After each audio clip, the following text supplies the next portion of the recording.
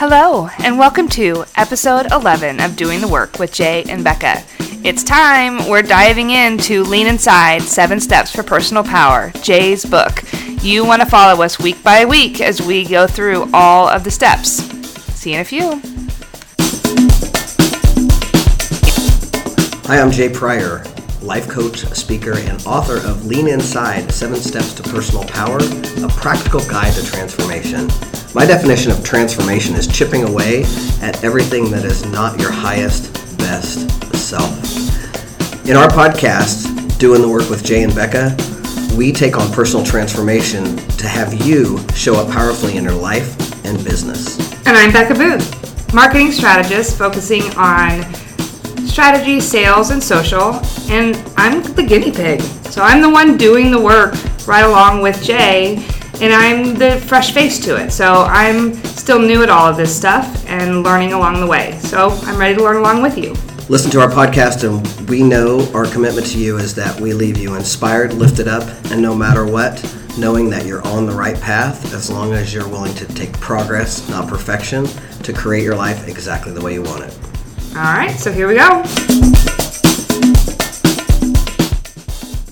Welcome to episode 11 of Doing the Work with Jay and Becca. We are super excited to finally get to this point. We've had such great interviews and some really great coaching sessions, and now we are going to start walking through Jay's book, Lean Inside, 7 Steps to Personal Power, which I think everyone is going to really enjoy, because I think it's one of those things I've heard from other people that sometimes we're skipping over some things because we have such a shorthand with each other at this point that I think sometimes we don't go in depth enough about explaining sort of what the work is that we're doing. We sort of are able to work together because we've been doing it so long. So I'm excited to sort of start at the beginning. Sure. And every kind of personal development work, or every kind of, even sometimes professions have their own shorthand, their own language, and part of doing this kind of work is knowing the language and getting some of the distinctions that we use that have people to deepen their meaning. So yeah, I think it'll be good. Yeah, awesome. So why don't we start at that place, at where you came from in terms of getting to the book, even learning a little bit more about your process of becoming a coach, but also how you came into this methodology. Sure.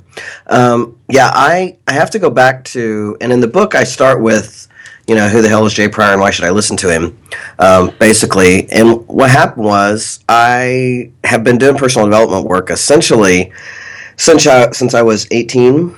When I was put into a psychiatric unit. So I was a suicidal teenager. That's one of the reasons that I am a huge stand for the It Gets Better program, and that's how the It Gets Better program ended up doing doing the Dance Moms thing around suicide, because I was a suicidal youth. And ended up in a psychiatric unit at the age of 18. And I was 18, but emotionally pretty young. However, I was on the adult ward. And so here I was on this psychiatric unit with, 40-year-old schizophrenics and people with bipolar and depression, severe depression, and people who had real life problems, right? And I was an 18-year-old kid. And at the time, the biggest thing that I needed to transform or needed to really manage for myself was coming out as a young lesbian. I grew up in a small town of 500 people, and my dad was the mayor of the city for 30 years running. We were just, everybody knew us. It was that kind of world. So we were always on the spotlight, and I just couldn't. There's no way I could come out. There's no way. And in addition to that, I thought I was crazy. I really had it at the time that I was mentally ill because I was attracted to girls. Like there was something wrong with me, and I was very clear about that. And that's a conversation that over time, we talk about how what we say to ourselves internally and externally, the dialogue that we run is an indication of what we believe about ourselves. And I used to say, I used to say I was crazy all the time, and I really believed it for a long time. And so my journey started out in a psychiatric unit, and started because on that psychiatric unit, when I got there, I was so scared I wouldn't talk to anybody. So I was there for like 3 weeks, and then they came to me and said, "We're going to release you," and that terrified me because I did not want to be out in that world trying to deal with this by myself and didn't have any tools. So I was just freaked out. But they said, if you're not going to talk to us, we can't help you. And so that's when I learned that I had to ask for help and learn to talk. And I transform. I mean, I'm a fast learner. That's one thing I'm really grateful for, and something that I can say is one of my strengths. And started at the age of 18 is being willing. When you're willing, doors will open up for you. And I just got willing, and so I started working with an art therapist. And of course, I thought it was bullshit at first. She'd have me draw my feeling spaces. I was so transparent. I mean, looking back, I'm like, it's so obvious. I was so transparent. But I was just like a real fuck you to people and stay away from me and that kind of thing. But over time, I really transformed a lot of stuff and was able to come out. And the other thing that I was dealing with was grief. I had a sister that died when I was 6 years old, and coming from enough of a dysfunctional family that we just didn't know how to deal with that. We didn't talk about it. And so I never got to grieve that. And so for me, that grief work in the hospital was also a real important part of my life. And it's another time when I learned that you cannot keep emotions trapped inside you because they will explode you. And that was part of the intense grief on top of trying to come out. For me, was basically had me imploding.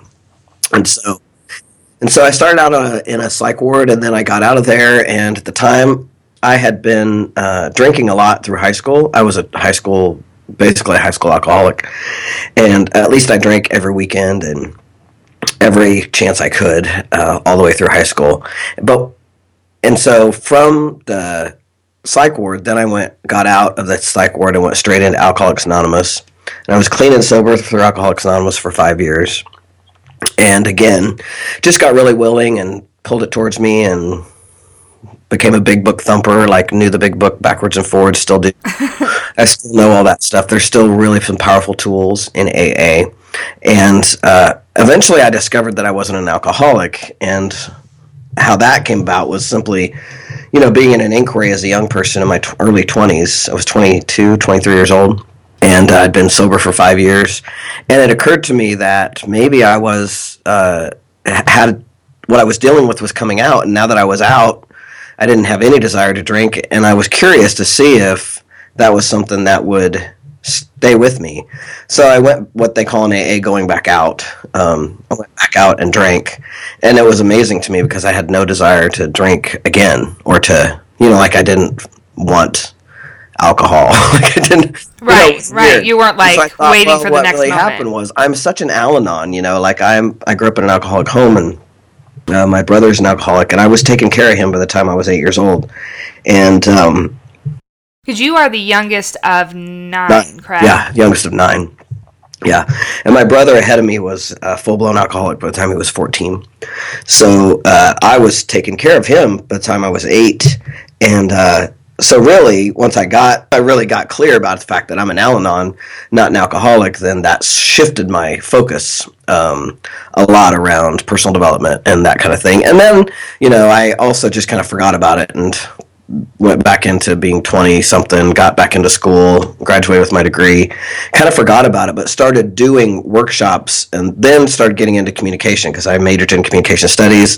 I always found from the psych ward it gave me this voracious appetite for human beings. There was something so fascinating about getting at such an early age, at the age of 18, being in a unit for 6 weeks with full-grown people who had all these psychotic and psychosis and depression. And I mean, I had a woman in there who had tried everything to heal herself from depression, and she was going to do shock therapy. Oh, wow. Yeah, she was in there to do shock therapy. So, I was exposed to stuff that most average American 18-year-old girls are not exposed to. But it gave me this deep love for human beings and fascination of human beings and how we function in the world. And I was fascinated and have always been. ever since then. Being in the psych ward was one of the biggest gifts that ever happened to me. It's one of those times in your life when you're like, people would think, God, that's a terrible thing. It was the best thing that ever happened to me. It grounded me spiritually, and it got me to this day that has fed me my whole life, is love of human being and what we do and how we function and how we operate. So in college, I majored in interpersonal communication studies, and I was out. I'd been out for a long time by that time, and I was the president of the Gay Student Organization, and I started doing workshops around awareness of LGBT at the time issues. There wasn't a T really then. We didn't talk about transgender then. We were just talking about gays and lesbians and bisexuals then. And so that started me in my world of being somebody who did this kind of work. And then I graduated and survival mode kicked in. So I seriously, it's like I went brain damaged or like numb or something, because I graduated and I just needed a job. And it never even occurred to me to find a job in that kind of field. Doing something you loved. Yeah. I mean, I didn't think that way. I just thought, I need a job. I just have to get insurance. I have to pay the rent. And I was always coming from that place. I'd been on my own, since I was very young, and I had to pay the bills, and it took me a long time to get my degree, and I paid for it myself. And, I was just like, I got to get a job. So I went out in the world and worked in social service for a while. I started out at a group here in town that works with adults with developmental disabilities. And then I got burnout doing that. I got beat up one too many times. And then I went to work in the private sector and in corporate America, and really loved business. Found out I loved business. So that was fun for me. And then I moved to Washington, D.C. That was an interesting story because it's the first time that I ever, without knowing it, spoke the word, which now I talk about all the time. And Florence Scovel Shinn is one of my favorite authors that I refer to. And she wrote The Game of Life and How to Play It. And she talks about speaking the word. And she spoke the word for her clientele. And I speak the word for my clients. Now I just declare something is going to happen for them. And we set an intention for that to happen. And at the time, I was here in town, and I wanted to leave Kansas. I wanted to leave Kansas my whole life. I just wanted to get out, do something, see something else, and be somewhere else. But I couldn't figure out a way to do it. I just could never save enough money, and I was doing all kinds of things, stuff that isn't in the book. I used to sell weed for a living, that kind of stuff. Not in the book. We don't need to go there. But there was a whole other life happening. And I declared that someone is going to, I had this notion that I just had this knowing, and I said out loud, someone is going to pay me to leave Kansas. Someone will pay me to leave Kansas. And then what happened after I said that is, long story short, I outsourced my own job, saved the company like $1 million, and they gave me a 6-month severance package to leave. I got a paycheck for 6 months to move away. And they helped me find a job. They were just fantastic, the company I worked for. So that was amazing. That's when I moved to Washington, D.C., and that was around the time that I was also starting to transition or become conscious that being a trans person was something that I really was. I'd always identified as a butch, but I, at this point, was starting to go back to that. When I went to college, I put on a dress, grew my hair out, and started wearing makeup, and went back to the name Janet because I thought it was how I had to be successful. Right. I didn't think I could be successful, and at least that was my motive at the time. And I just did that. And so around the time that I graduated from college, I started to become conscious that there are other butch people in the world having a life, and I started to explore that. So by the time I left Kansas, I was going by Jay, and I'd cut my hair and threw out all my boy clothes, and I was in that world of living or passing as male for the most part. And I moved to Washington, D.C., and lived in Washington, D.C., and started to transition and met my wife and got involved in that community. And then that was where a friend of mine referred my wife to the Landmark Forum, which is a personal development. We've talked about it on the podcast before. It's a personal development transformational program. My wife went through the Landmark Forum, and then I did, and that reignited this spark in me for personal development that I had before I graduated from college and just had to find a job. So back to that world. And I sat in the Landmark Forum for 5 minutes, and knew this is what I was going to do for the rest of my life. I didn't know how, but I knew this was something I was going to be involved in. And it has evolved to be this, obviously what it is today. So then I became a coach. I tell that story in the book, how I was, complaining about my job, and a coach friend of mine said to me, Jay Pryor, as powerful a person as you are, you should shut up or do something about that. And out of my mouth spewed, well, if I knew what I wanted to do, I would do it. And she immediately said, you need to give that up. And for me, that literally stopped me in my tracks. I was walking and I stopped walking, and I thought, I need to give that up. I need to give up that I don't know what I want to do. And then it occurred to me that that's exactly what I needed to do, that I needed to give up that I didn't know. And so I started saying to myself, I know what I want to do. I'm going to figure it out. And I got committed to figuring it out. Eventually, long story short, someone recommended that I become a life coach. I'd never heard of that. And then I discovered life coaching. I went to school. I became a life coach. And little by little, I started coaching and doing the work of the generic coaching that I'd been taught, all the other things that I'd gleaned along the way from AA and from every personal development program I'd ever done.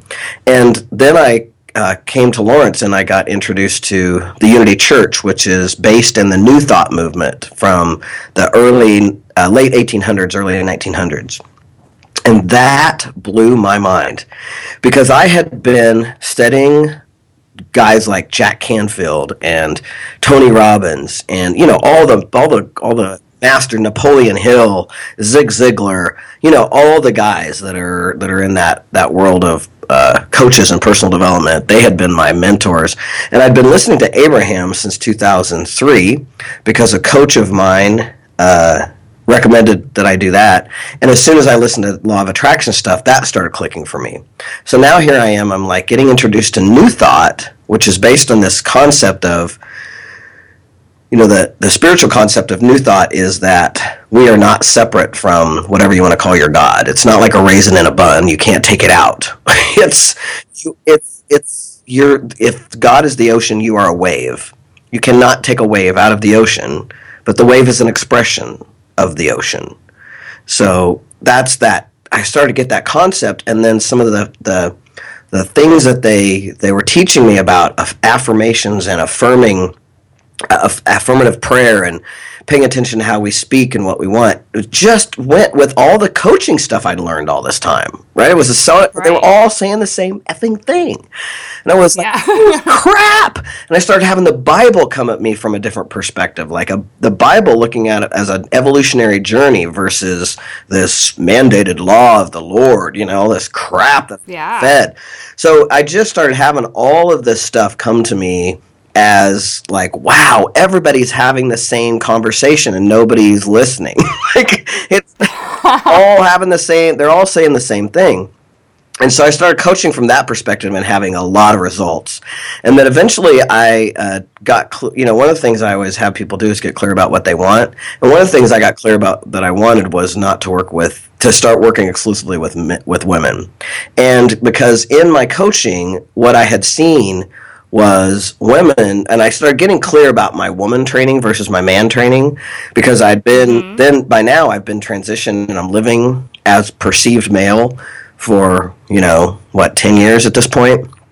And so it was very obvious to me. I'd been living as a man or perceived male for the last 10 years, and the training and how the world was treating me so differently, I started being able to use in my coaching, and it was so much fun for me because I was working with women and having them start to understand that the water they were swimming in of sexism and how we were trained as women really did affect them in business. So I started having fun with that and wanted to, really have women get that. What I started seeing is they were so fried. They were coming to me so fried, and it was because they were trying to be mom and be like also the woman of the house and doing all the housework and taking care of their man and being mom, and they wanted to be having a career full time, and everybody got served but them, like it was the thing. And for myself, I knew that taking care of yourself first has to happen, or you can't be there for other people. You can't do it. So initially I started coming from that place, like put the oxygen mask on yourself first. And I want to go back a second because one of the things that happened before that, or simultaneously as all that was coming around, was I had a year that solidified for me what I would call almost like a hitting bottom in terms of my inability to control. And that's one of the reasons that I love to work with women. Is I'm not saying that men aren't control freaks, but I do think that women, one of the ways they try to manage it all is to control it all. And for me, my 45th year of life, which I don't go into the 45th year of life in the book, and I because I didn't think to, right, and I didn't speak it the way I can see it now. But that 45th year of my life, I turned 45. Jessica and I quit smoking. We got foster kids. My dog died. I donated a kidney.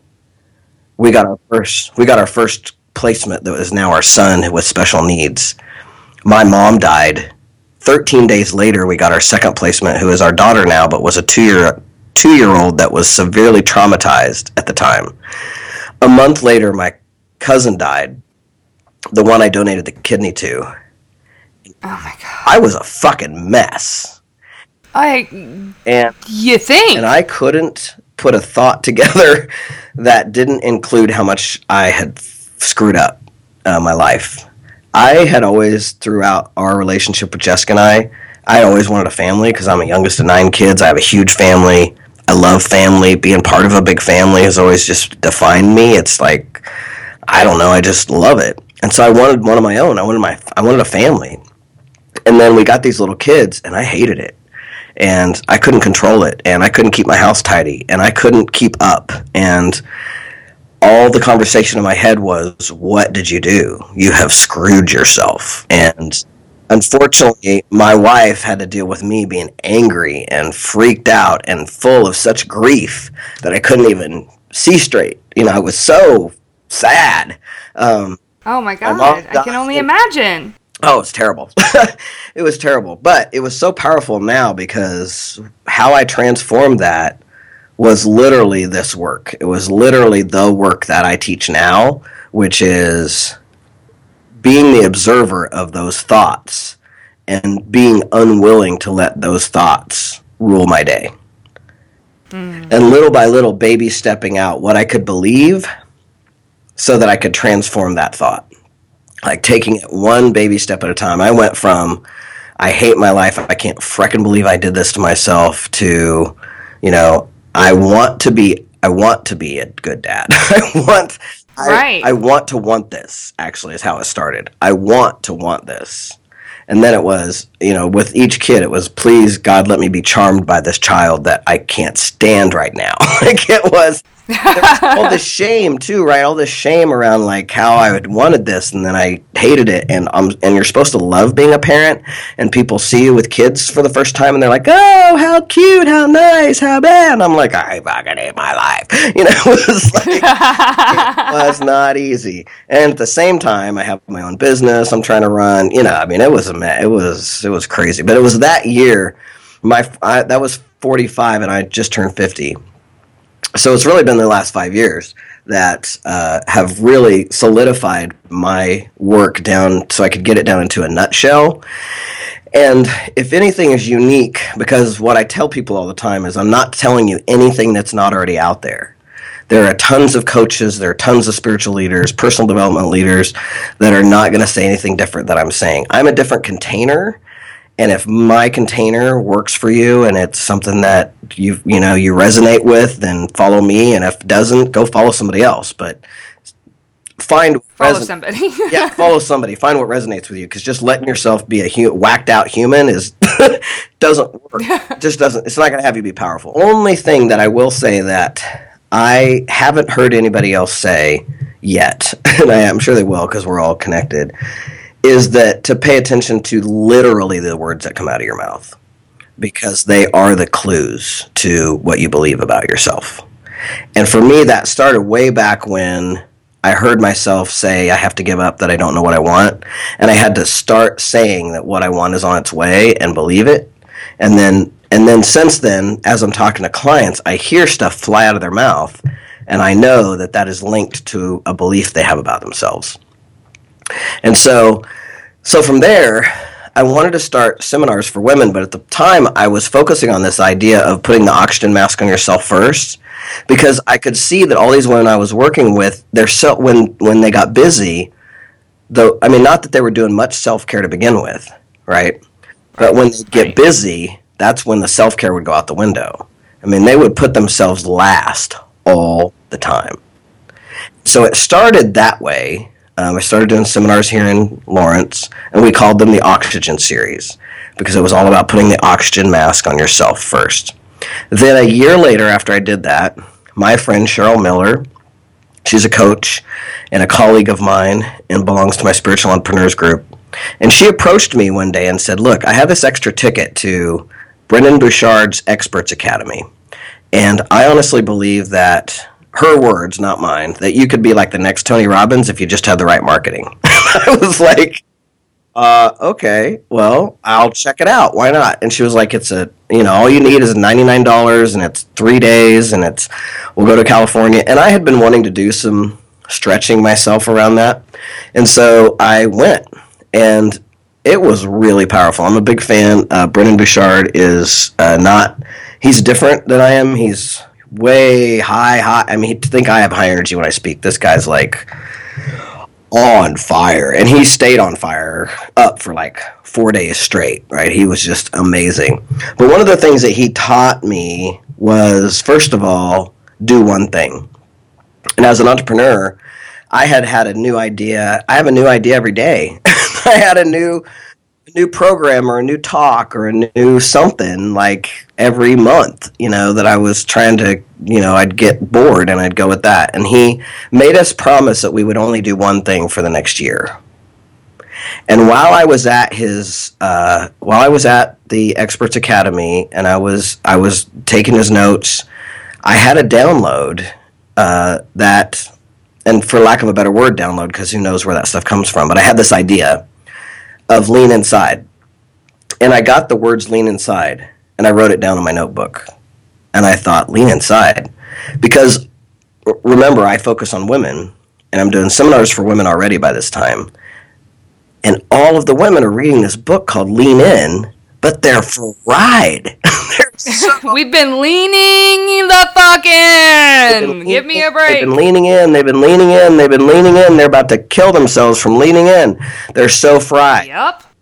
And none of it speaks to them being gentle with themselves and loving themselves. And none of it comes from that inner being, personal, spiritual work that I know is so important. And so... Yeah. And if anything, it's the opposite. It's like... there was this feeling that, like, all of a sudden I started punishing myself in a new way. Like, yeah. I thought I'd been doing this, but maybe I'm not. And maybe all this time I've been I've been screwing myself over. And it's not because of all this other stuff. It's because I'm not doing enough. Right. And so I literally just beat the crap out of myself after I read that book. Yeah. And human beings, and I mean, I always say women in particular, but I think human beings will always find a way to make themselves wrong. But I do believe that even personal development work, I mean, some of you try to do this perfect. That's why I'm constantly with the progress, not perfection. So the lean inside, I just got it. I was like, this has to be about leaning inside. It's not about leaning in. It's about leaning in. It's everything you need to succeed is within you. And that's something that, every Unity Church, Landmark, Tony, I mean, every personal development person is going to ultimately tell you that, right? You're whole and perfect just the way you are. There's just barriers to that expression. Like, everybody's saying that. Everybody's talking about that. But I like it. Can you say that again the way that you just said it? Because I think that's one of my things that struck me so much because of the way you specifically said it. Everything you need to succeed is within you? Yeah. Everything you need to succeed is within you. Right. And that, because that inner being, right, my belief, and it depends on what you believe, my belief is that inner being is the part of us that's connected to everything.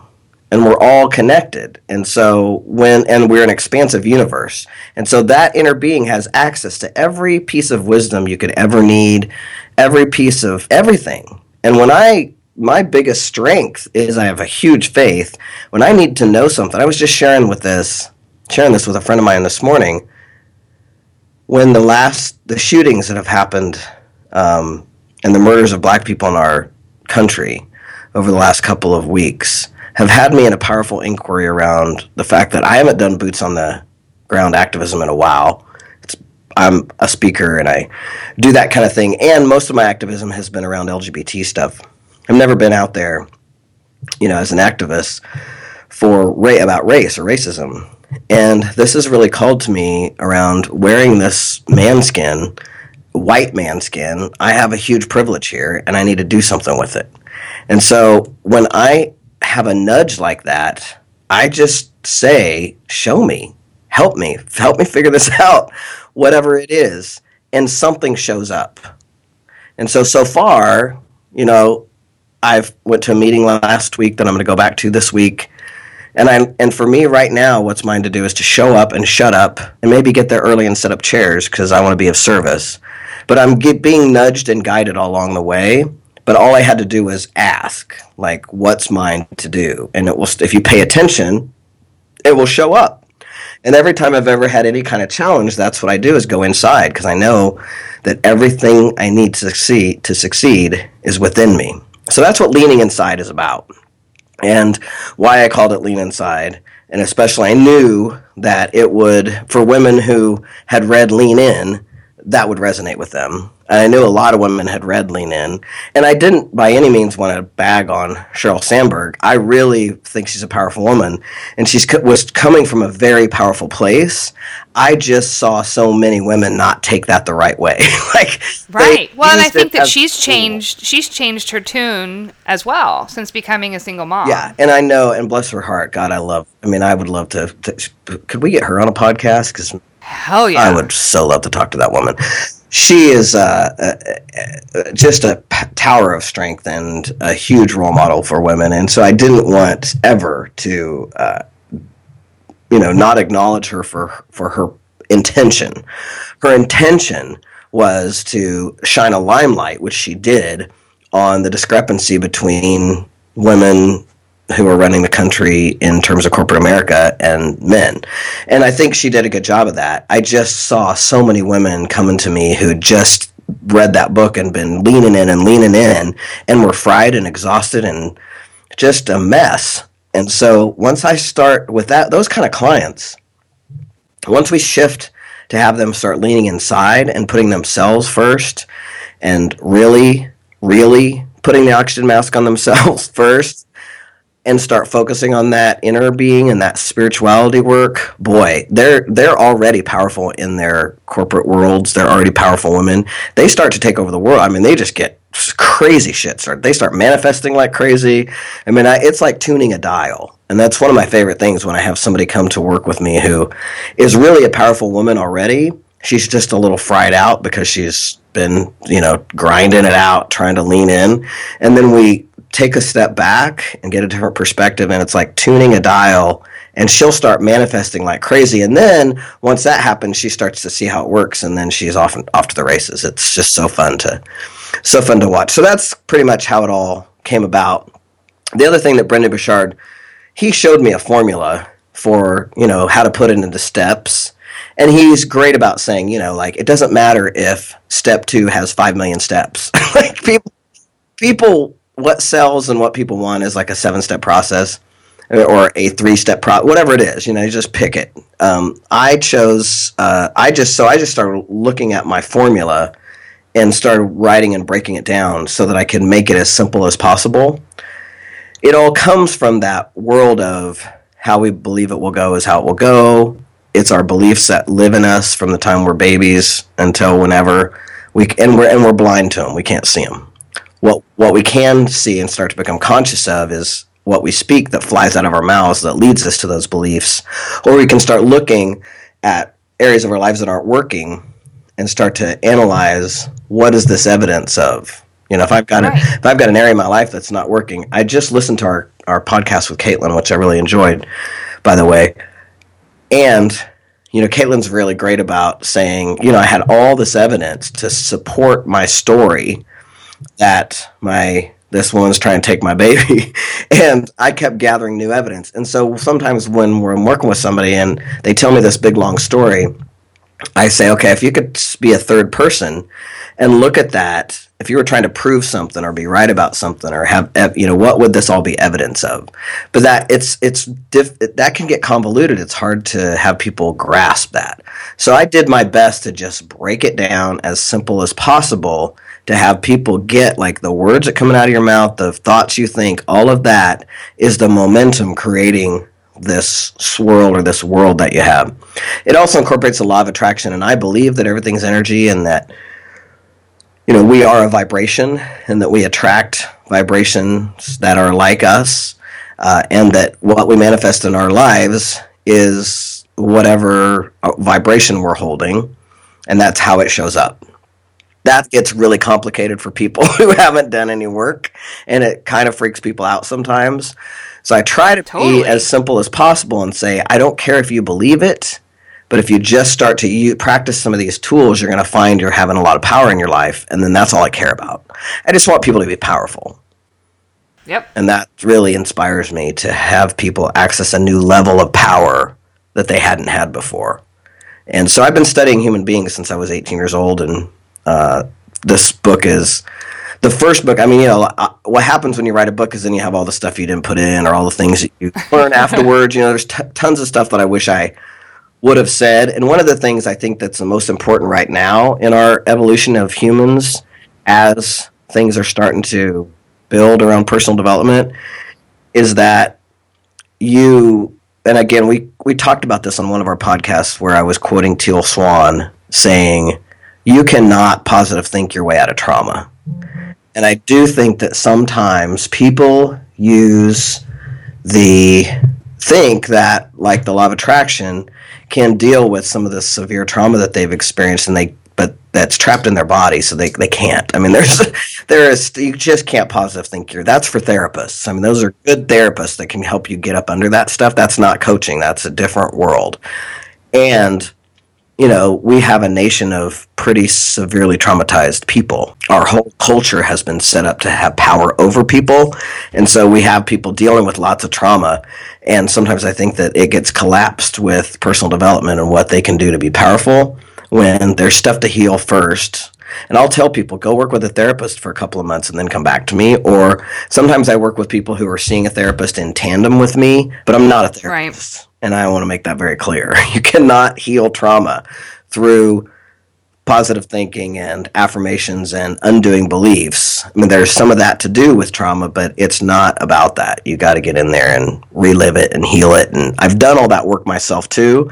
I'm a sexual abuse survivor. I was raped as a girl. I mean, I've been through my shit. Obviously, I'm a trans person. I'm a queer person. I've been spit on, hit, I mean, I've been through some shit as a queer. And I've dealt with that, but with therapy, and got that cleared out, and then could move into this world of personal transformation that's a little different than that. And I think that's such an important distinction. I do too. Because I think that a lot of people will come to me and they'll say, God, I'm so depressed, or I cannot get past this, or I'm having so much, can you refer me to Jay? Or like, what do you think? Would that be something that I could work with Jay around? And I'm like, nope. Yeah. No, that's a different thing, and he's going to tell you the exact same thing. You need to go heal yourself before you can start to really turn things around. Yeah. And I know for myself, there were some things that I got an inquiry about in personal development that I realized because of personal development work. Yeah. And getting an inquiry around that I hit upon some big hurts and some big things that I needed to work through. Right. And those then I could work through in therapy while in conjunction continuing to, reframe and work towards a new focus for my life through personal development work. So it was definitely, I think that they are things that work in conjunction with each other. I agree. And I have therapists that I work with. I mean, I just had one. First time was really interesting. I had a therapist have a client sign a release that the therapist could talk to me. Ah. So I have a client that works with this therapist, and this therapist got in touch with me, and she just wanted to see if we were on the same page and what our approaches were. And it was really powerful conversation. because she didn't even understand that we were working on business and we were working on, manifesting, and this particular person who is incredibly powerful and doing a lot of stuff, we were really manifesting business. And at the same time, obviously, I'm telling her, and I'm using mindfulness and these tools to have her be conscious of what she's thinking and speaking and creating, but I'm not dealing with a relationship with her mom at that level. Right. Like, that's yours. Right. She's like, oh, good, I got that. Like, yeah, thanks, because I don't want to do that. I'm not a therapist, nor do I want to be a therapist. Like, that part can get too much. I don't want to. I just have no desire. I do love it when somebody hits a hard spot like that, and I can support them around reframing, like I did with Caitlin. We did a lot of reframing from her past, and it's not therapy. Right. It's different. Well, and I think too, one of the things that I used to do with my therapist was because of who I was, as I was showing up in the world, and I was leaning in, and I was perfection, I was like trying to be perfect all the time. I mean, I would go to my therapist and I would pay them $120 and sit there and lie my ass off and be like, everything's great. Yeah. Yeah, I really worked through that. Yes, I really appreciate your thoughts around that. Or I would say things like, like something wouldn't be working, and I would start to talk about it, and then I would be like, oh, I don't really want to talk about that right now, or I would still hide from it. And so it wasn't until I got into personal development work where I started to see that I could change my life if I dealt with my shit, that I went, oh, okay, it's not just about like talking it out and like, okay, now I feel better because I told somebody else. It was like, okay, I've got to work through some of this stuff in order to keep on this path. And so it actually helped me to work through things in a whole different way, because I had already transformed so much of my life that now I was like greedy for a little bit. I was like, now I want more. Sure. Now I'm ready. Yeah. Like, I don't think I could have ever been as successful in therapy without personal development. Right. And I agree. And so that's why I try to, there's also, I have an issue that I'm continuing to transform for myself around therapists, because I do think that we have a little bit of a world of therapists where there's a poor baby, I'll pat you on the head kind of a thing, and that doesn't serve people. They got to move through it and get it, but I also believe that it lives in us, it lives in our body if we've experienced trauma, and there's a place to go back, revisit that, get clear, get clean.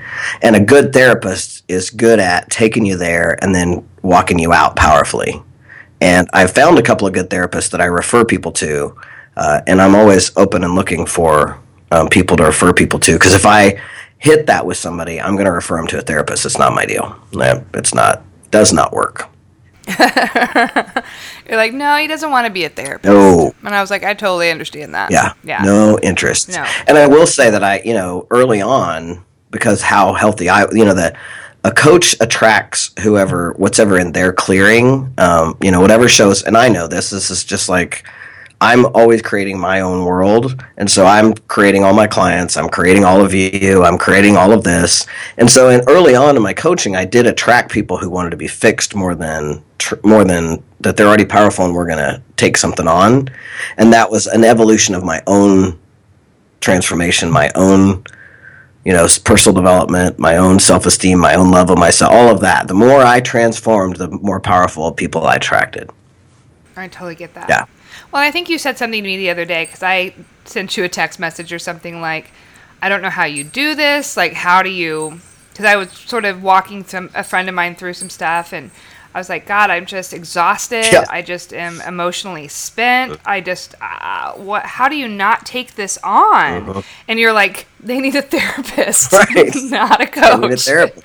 That's right. I was like, oh, okay. No, now I totally get it. Because, it was not stuff that was going to be coachable. It was like, you need some help here, dear. And I can't do that because I was just like dead. Yeah. And certainly there are ways that, and things occasionally when somebody's dealing with something that they just have some story running. If you can get them to see that that's their story, that's powerful, but it's still not going to be enough to have them. If it's trauma, they're not going to be able to turn it around without getting in there and dealing with it. But it is powerful sometimes to have people see the story that they're creating. But if you've got somebody who isn't, one of the things about the reason people pay me a lot of money to do this, right? So they're paying me good money to help. They're going to be coachable. They're going to be willing. And that's part of coaching is like you show up with skin in the game because you're paying good money for this. And so that's the difference too between like in therapy, if their insurance is covering it or whatever, people can show up and that's what I said. Like I said, I used to have to like drag people to their greatness. I don't do that anymore. People show up already really powerful, knowing they're powerful, knowing they just have to tweak a few things to create something new, or we're going to create something new, and then they hop in the game with me, and a few sessions we're flying, which is fantastic, and that's what I love about my job. But it's definitely transformed over time as I've transformed. That's awesome. Yeah. Yeah. And I think that it also is helpful for people who are listening who might be thinking, okay... And I think sometimes the more that you struggle with a certain area of this work, the more that you've got something that you're sitting on that's not letting you get past it. Yeah. And that might be another, just get an inquiry around it. Just really start to look at it, and then I think that once you start to really examine it, you can see where you're supposed to be. Yeah. Yeah. What you're supposed to be doing. And all of these tools will serve you no matter what. Well, all of these tools will serve you no matter what. I mean, even if you're on a crazy train, if you start, the first thing that, and maybe we'll talk about this next time because it seems like we're almost out of time. But, the very first thing we always start with is integrity, right? That's step one is getting committed, right? We say we're in it to win it. We're on board, right? And step two is getting to a happy place by owning all of it, and that is about integrity. All of step two is about integrity. That's where, Caitlin and the next one coming up with Sam. Those are the places. And so, even if you're on a crazy train, learning to be impeccable with your word and do what you say, and giving up gossip and being somebody of integrity is never going to hurt you. It's always going to serve you. But you might need that plus a good therapist and maybe a good, energy worker and a massage therapist. And, I could go on and on and on. The people it takes a village. Yes, it does. Yes, it does. So I guess that would be my question. I was going to say, as we sort of wrap this up, we've got step one, which is make the commitment. Yeah. And committing to progress, not perfection, and never getting off the horse, right? That's the thing about this work that is so powerful that we just don't stop, right? You can take a day off and pull the covers up over your head, and don't make yourself wrong for that, because we actually believe that's good for you, right? That sometimes there's just days, right? When it's like, fuck that, I'm going to eat bonbons and watch TV all day. Exactly. Big deal, right? As long as you don't make yourself wrong for that, God. And it doesn't become every day. Good on you. Yeah. Yeah. Yeah. And it's self-care. Yeah. It's just whatever it takes, but it's always getting back on that horse. And, I had a client that, I love this analogy. We were talking about this the other day. I had a client recently. And this happens sometimes when I'll start working with a client and they'll start getting in an inquiry of their lives and what their open stuff is opening up. And because they're in this, starting to really examine their lives, life happens to them. Like something happens that's devastating or hard for them to do. Something happens. And in this case, one of my clients, husband's mom died. Or I can't remember now, but it was like something big happened. And she was having a tough day and a couple tough days and didn't want to work and kept making herself wrong for that. And I was like, look, here's the deal. Today, all I want you to do is approach the horse and maybe brush it. You don't have to get back on the horse. Just go give the horse a good brushing. Just do one thing for yourself. Just do 10 minutes of work today. Just baby steps. Being kind and gentle with yourself is the other thing that maybe I go too far with it sometimes. But why are we here? Why are we on this planet? Can anybody tell me? No one. No one person can tell me why we're here. So if you can't tell me why we're here, then you can't tell me that there's any reason to beat the crap out of yourself over anything. And so what I have decided is if I can get you to be kind to yourself, because here's what I know. is how you are to yourself is how you are to the world. And we think people who are nasty out there are mean and nasty. You should hear their inner dialogue. They are so mean. They're triple mean to themselves. So if I can get you to be kind to yourself, I know that you're going to show up in the world as a kind and loving and generous person, and that's what we want. And so really step one is about committing, but it's not committing to grinding it out and always being on top of it. And that's bullshit. It's committing to chipping away at our highest, at everything that's not our highest best self through progress, not perfection. Progress. For some people, progress is getting their asses out of the bed. For some people, progress is, straight A's. For some people, progress is accepting a B. Everybody's progress is different, but it's about just staying in the game of personal development. And that's all it is. That's all I want from people is just that's step one. Just commit to yourself that you are on this path, and you're going to have to keep reminding yourself because you're going to go unconscious, but just that first step is commit. And then the second step is getting happy by owning all of it. And that whole thing serves two purposes. Number one, it's about integrity, as I just said, because integrity creates a workable condition, right? Integrity is workability. When you have your life in integrity, we want to play a big game. We don't want you thinking about little piddly ass shit, right? I want your head, what I say in the seminar is I want you to be playing such a big game that you can't keep it in your head. If you can keep all your appointments in your head, you're playing a small game, right? I want you to play a big game.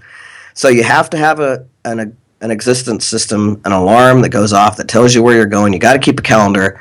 But you don't want to, if all you're focused on is that piddly little shit, like you're constantly focusing on that stuff, you don't have time for the bigger stuff. You don't have time to open a school or, take on all the worlds that we need.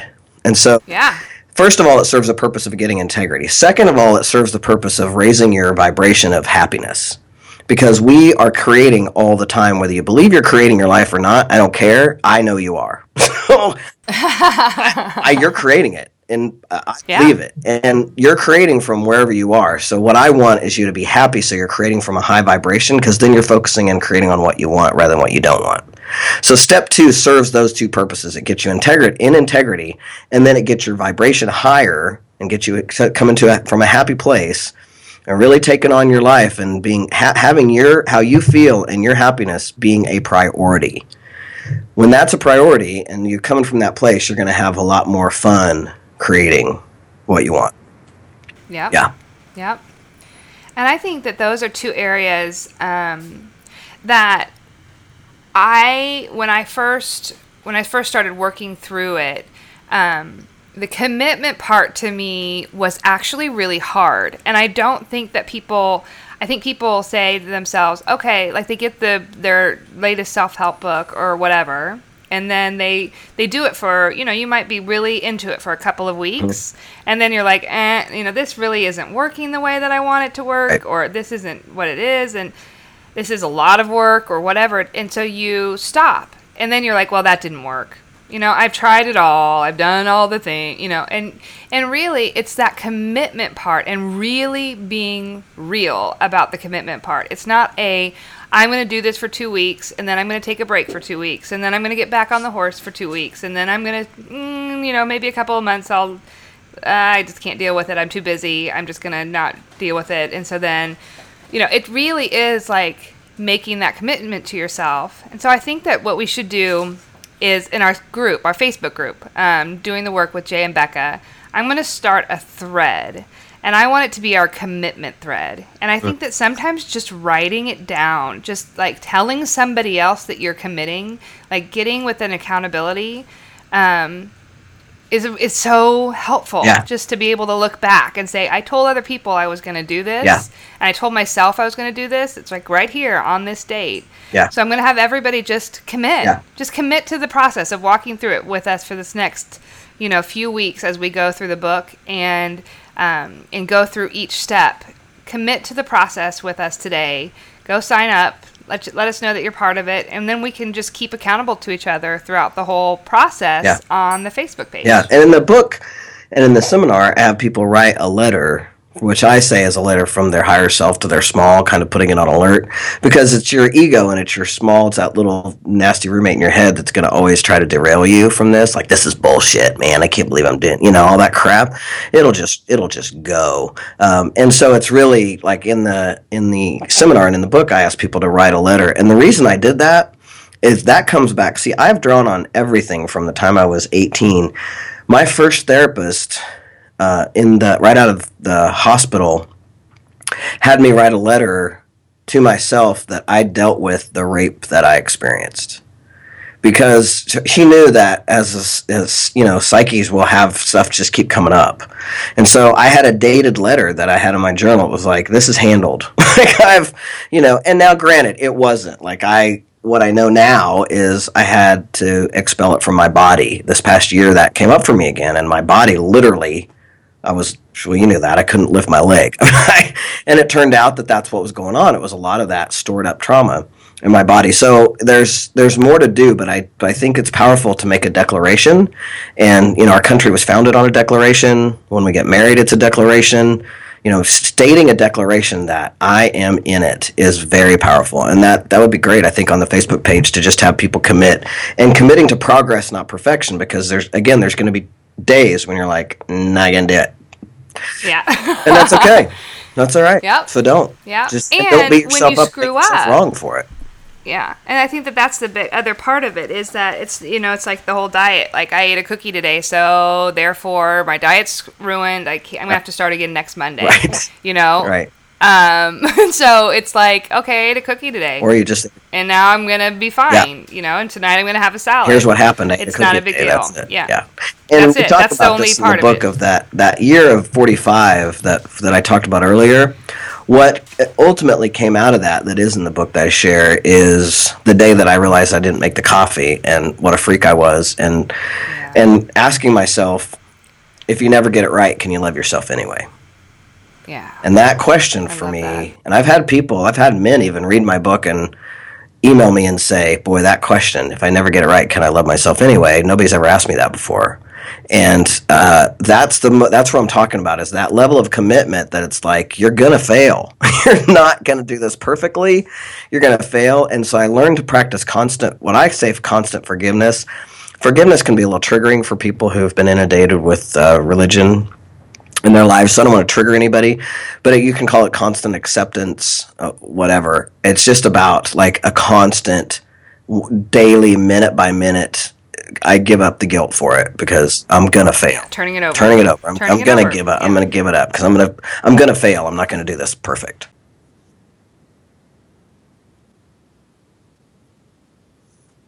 Well, if I'd like to talk about, if we're going to have this really be about committing and have everybody commit, then next let's talk about step 2, which may take 2 times. Step 2 is big. Yeah. But we'll post and then when we do step 2, we can post the happiness and productivity workout, because that's... Oh, that's a good idea. Yeah, because I think that available to people. It's on my website. Step 2 you can go to my big. website and get a free happiness and productivity workout download. Yeah, perfect. I'll put that as a link in the show notes as well, so people can start doing that now if they'd like to. Because I think that step 2 looks deceivingly simple. It does. And it's huge, and it's never ending. You can never be done with step 2, and I want people to get that. Never be done with step 2. It's a constant process. Yeah, and so I think that's a good one to spend some good time on. Yeah. So we'll be back then with our step 2, which and if you have any questions about what we talked about today, please feel free to let us know via the website at jayandbecca.com or on our Facebook group, Doing the Work with Jay and Becca. Please feel free to join it, and we'd love to share your questions, your comments, your thoughts about what we've been talking about. I think this more than ever is going to be a place where we can really get the discussion going, and have those questions going back and forth between each other, because that's what we're doing here. We're here as your support network as well as your guides. So hope to see you around the Facebook group. Absolutely. Thank you, Becca. All right. Thanks, Jay.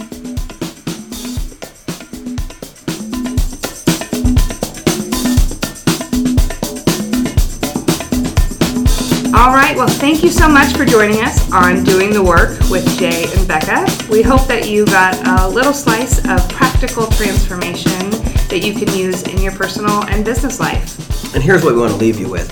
Whether you are just starting on this journey of practical transformation and just starting with baby step affirmations just to focus you in a direction of loving yourself, or whether you've been doing this work for a long time and you can literally say, I am thrilled with the path my life is on, wherever you are, whatever you're dealing with right now, you're right where you're supposed to be.